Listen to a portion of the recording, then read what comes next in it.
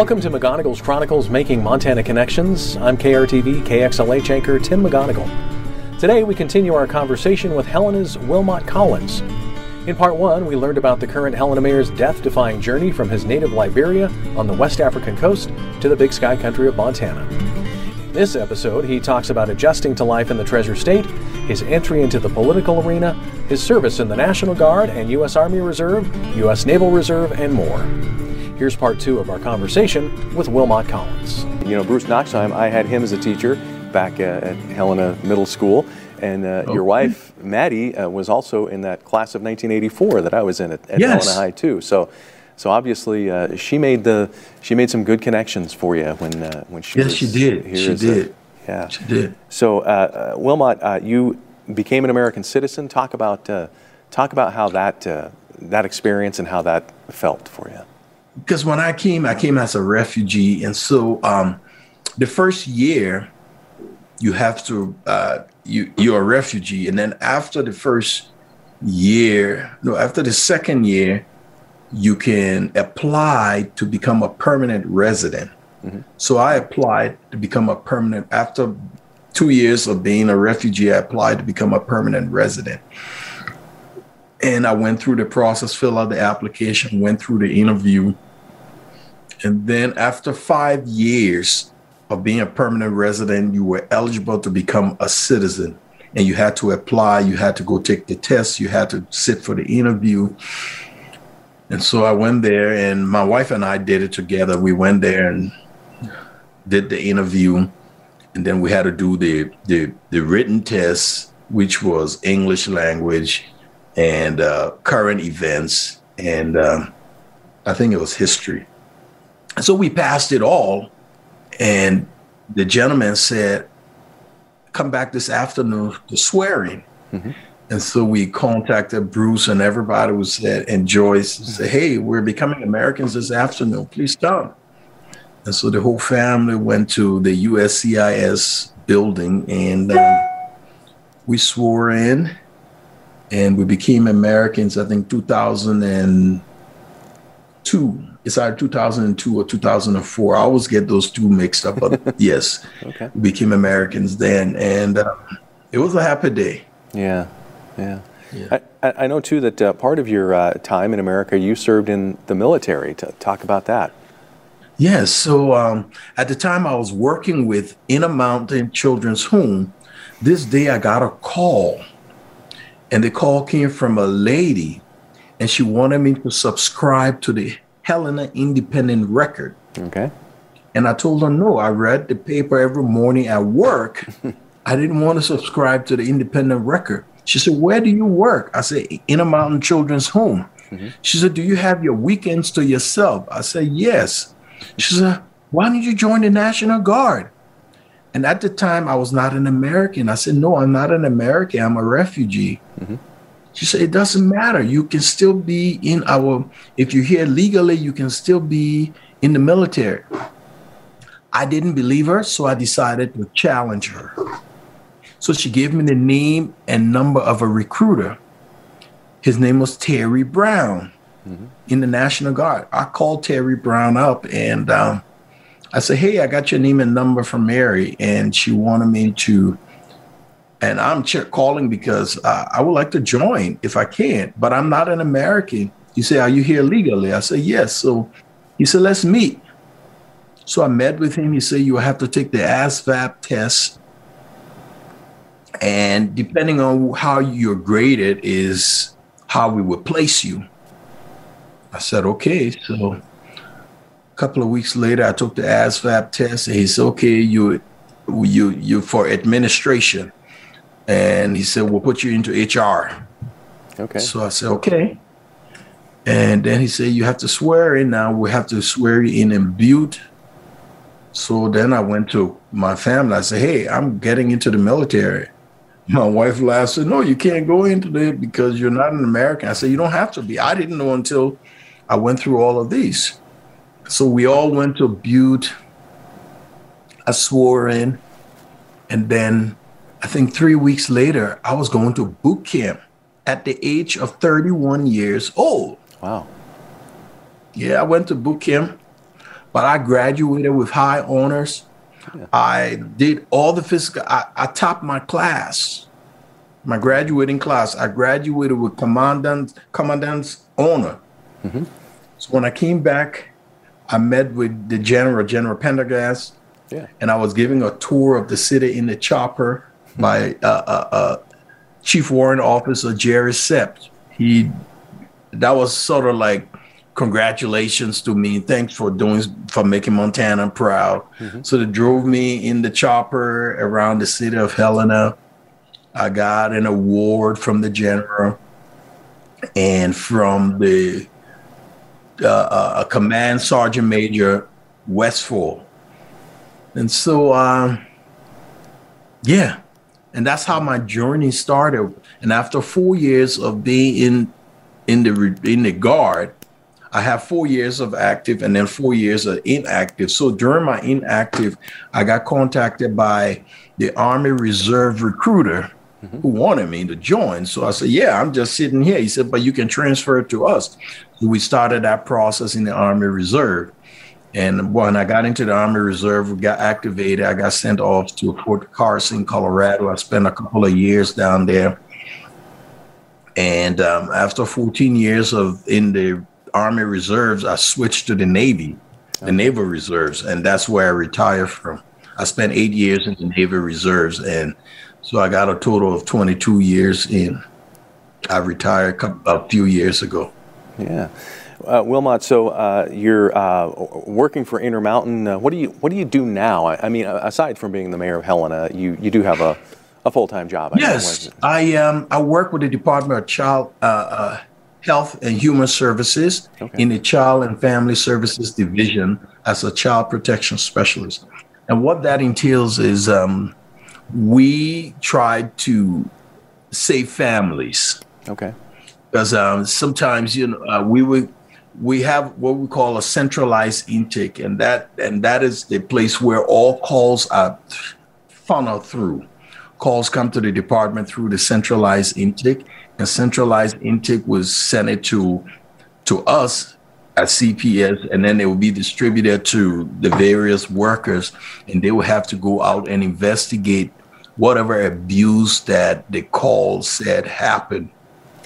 We will go investigate those abuse, and sometimes the family may need just counseling. Sometimes the kids they need counseling. Sometimes the kid may need to be removed from the home. So there's a whole host of stuff we have to do to safeguard the family. Okay. So now let's move on to the political career. Your choice to run for mayor. Talk about what led you to that decision and why you decided to enter the city politics arena.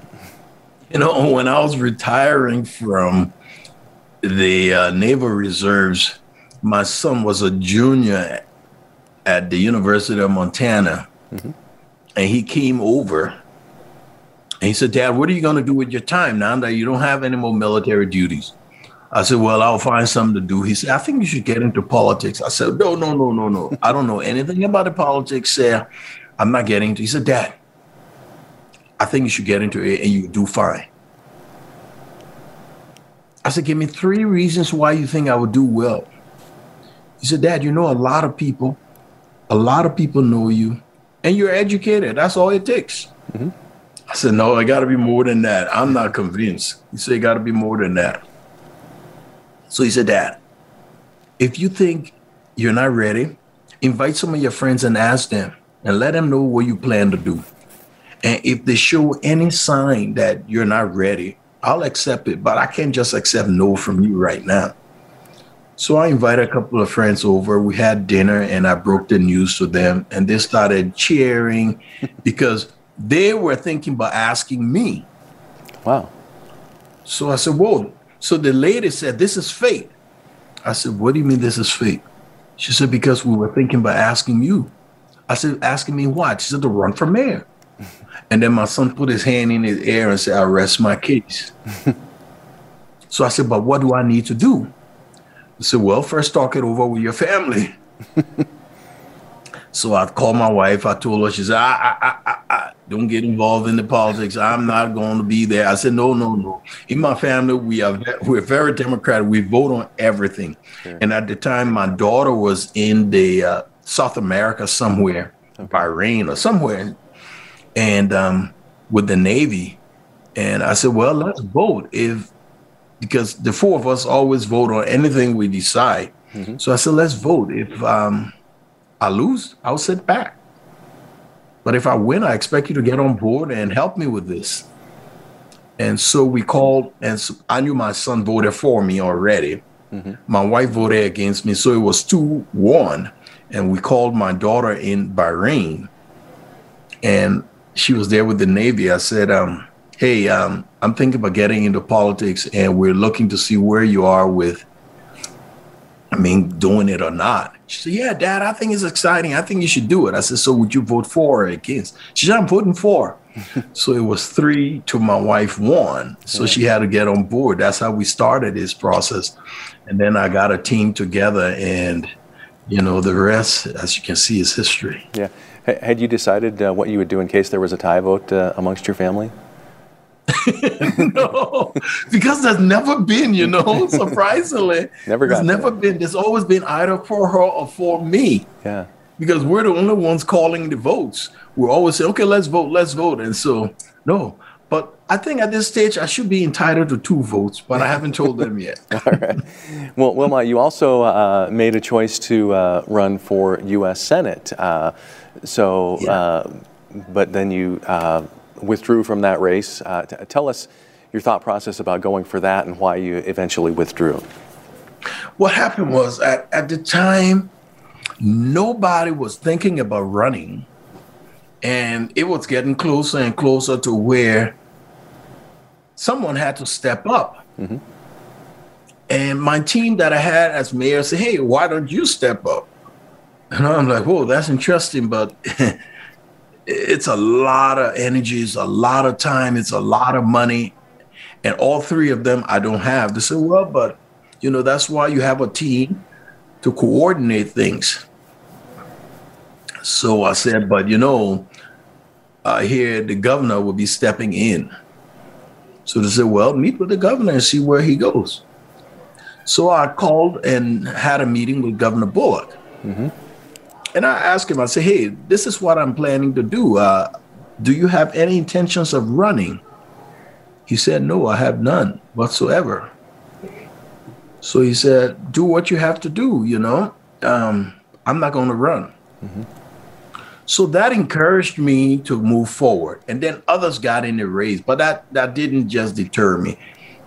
And so as we started putting our campaign together, I went to D.C. to meet with the Senatorial Campaign Committee, the Democratic Senatorial Campaign Committee, and they tried to discourage me and told me, hey, we will convince Governor Bullock to run, so we don't think you should move forward with this. Okay. So I said, whoa. He told me he's not running. I took him at his word. Mm-hmm. So why are you going to convince someone who's not willing to do this? But that's what happened. Okay. And then I remember I was at a fundraiser in Texas when I got a call from Governor Bullock. And he said, Mayor, can we meet? I said, yeah, sure, Governor. He said, can you stop by my place? I said, when? He said, today. I said, unless if you're in Texas, I'll meet. But other than that, I'm in Texas till Sunday. He said, what are you doing there? So I'm looking for money to run this campaign. So he said, let's talk about it. So I went, when I got back, I met with him Monday, and he told me, he said, Mayor, I'm not trying to tell you to get out of the race or anything. I'm just telling you that things have changed, and my situation has changed, and I'm thinking of getting into the race. I said, oh, great. And so I said, well, I'm not going to kill myself and say I'm going to do a primary against you, and then, I know you have name recognition, you have everything in your favor. Yeah. So I said, but I'll drop out if you can, if you hire my staff, because I have a contract with my staff for this length of time. He said, sure. Give them He gave me the number and everything to call. Give it to them. Tell them to call me. I'll hire all of them. And that's how I dropped out. Okay. Do you think you might ever run for a higher office, or is the Helena mayor position? I'll be honest with you, Tim. When I looked at how long it took me to raise $300,000 compared to 2 hours for Governor Bullock to raise 1.2 million, that was discouraging. Oh, okay. So what I'm saying here is that if I don't have the backing, I'm not doing it. Gotcha. I will have to be, and I don't care who calls me, but I will have to get some assurances, because it was a struggle. I'm not kidding. It was a struggle to raise the $300,000 that I raised in the 6 months. Okay. So, well, I know that you're focused on the things that are happening in Helena. As you look back, you're now in your second term as mayor of Helena. What would you say is maybe some of the proud accomplishments during your time as mayor? What stands out for you as things that have gone good for Helena? Quite a few things are glaring. You know, we improved snow plowing.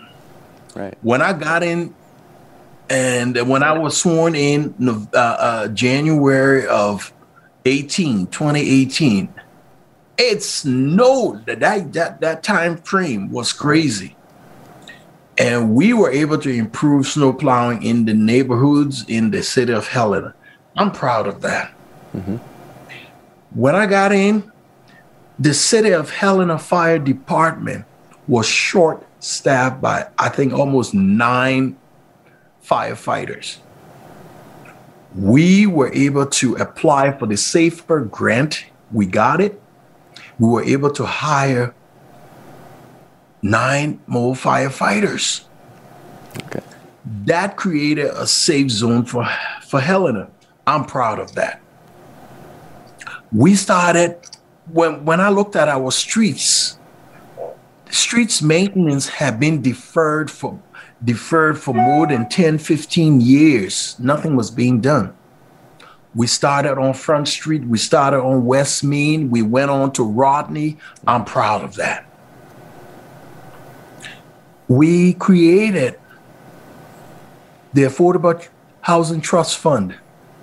We have $2 million in that fund. I'm proud of that. Yeah.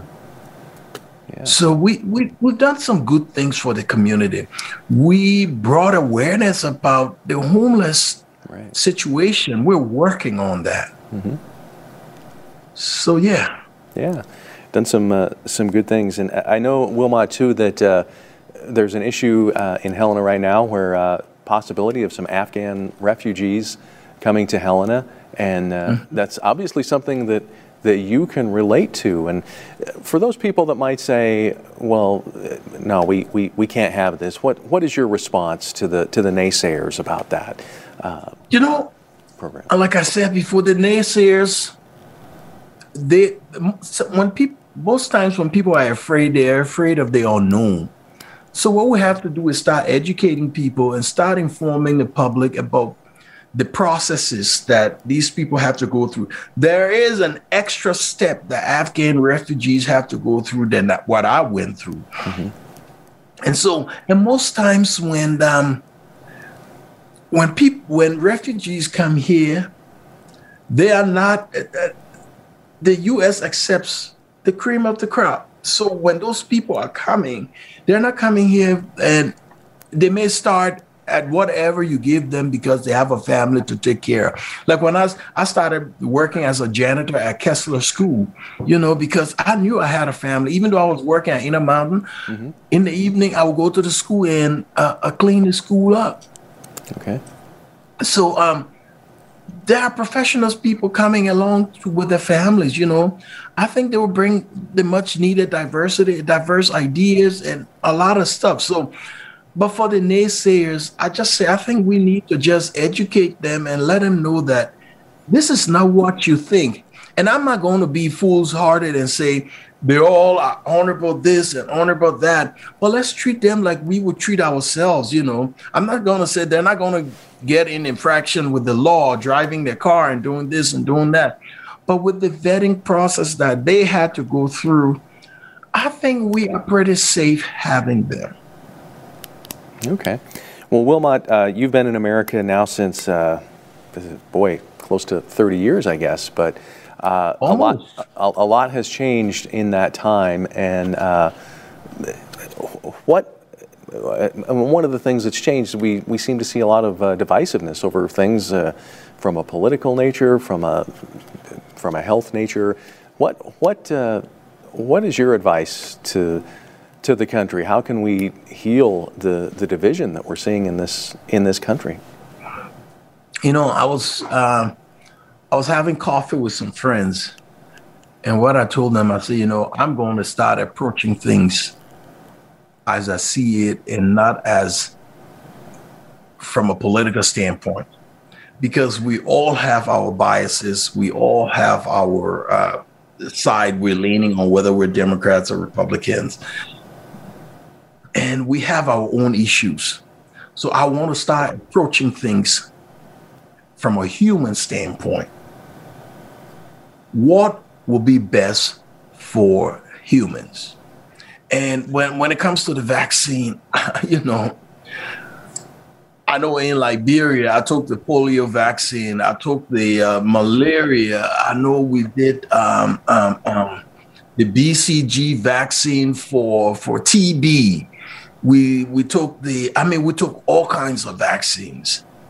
And I'm not saying that there weren't side effects, but hey, I'm here today. My family's here today. And I know that the vaccines work. So it's not, in my opinion, it's not a political issue. It's a health issue. Right. And we need to look at it that way and quit putting politics into everything. Let's just look at things for what they are and not make them political. Because this is what has divided our country. Left against right, Democrats against Republicans. You know, at one time I was so angry. I said, you know, I'm not going to be a party affiliated anymore. That's how angry I was because of how divided we've become. Mm-hmm. All right.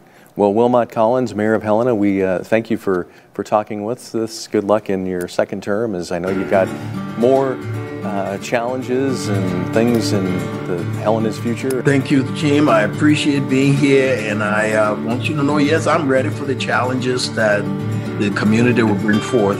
You've been listening to part 2 of our conversation with Helena's Wilmot Collins. He's been mayor of the capital city since 2017. And next time on McGonigal's Chronicles, Making Montana Connections, longtime Montana journalist Butch Larkham discusses his latest book, Montana Disasters, True Stories of Treasure State Tragedies and Triumphs. I invite you to subscribe to McGonigal's Chronicles wherever you get your podcasts and rate the podcast and leave a review. You can also follow the podcast on Facebook and Twitter.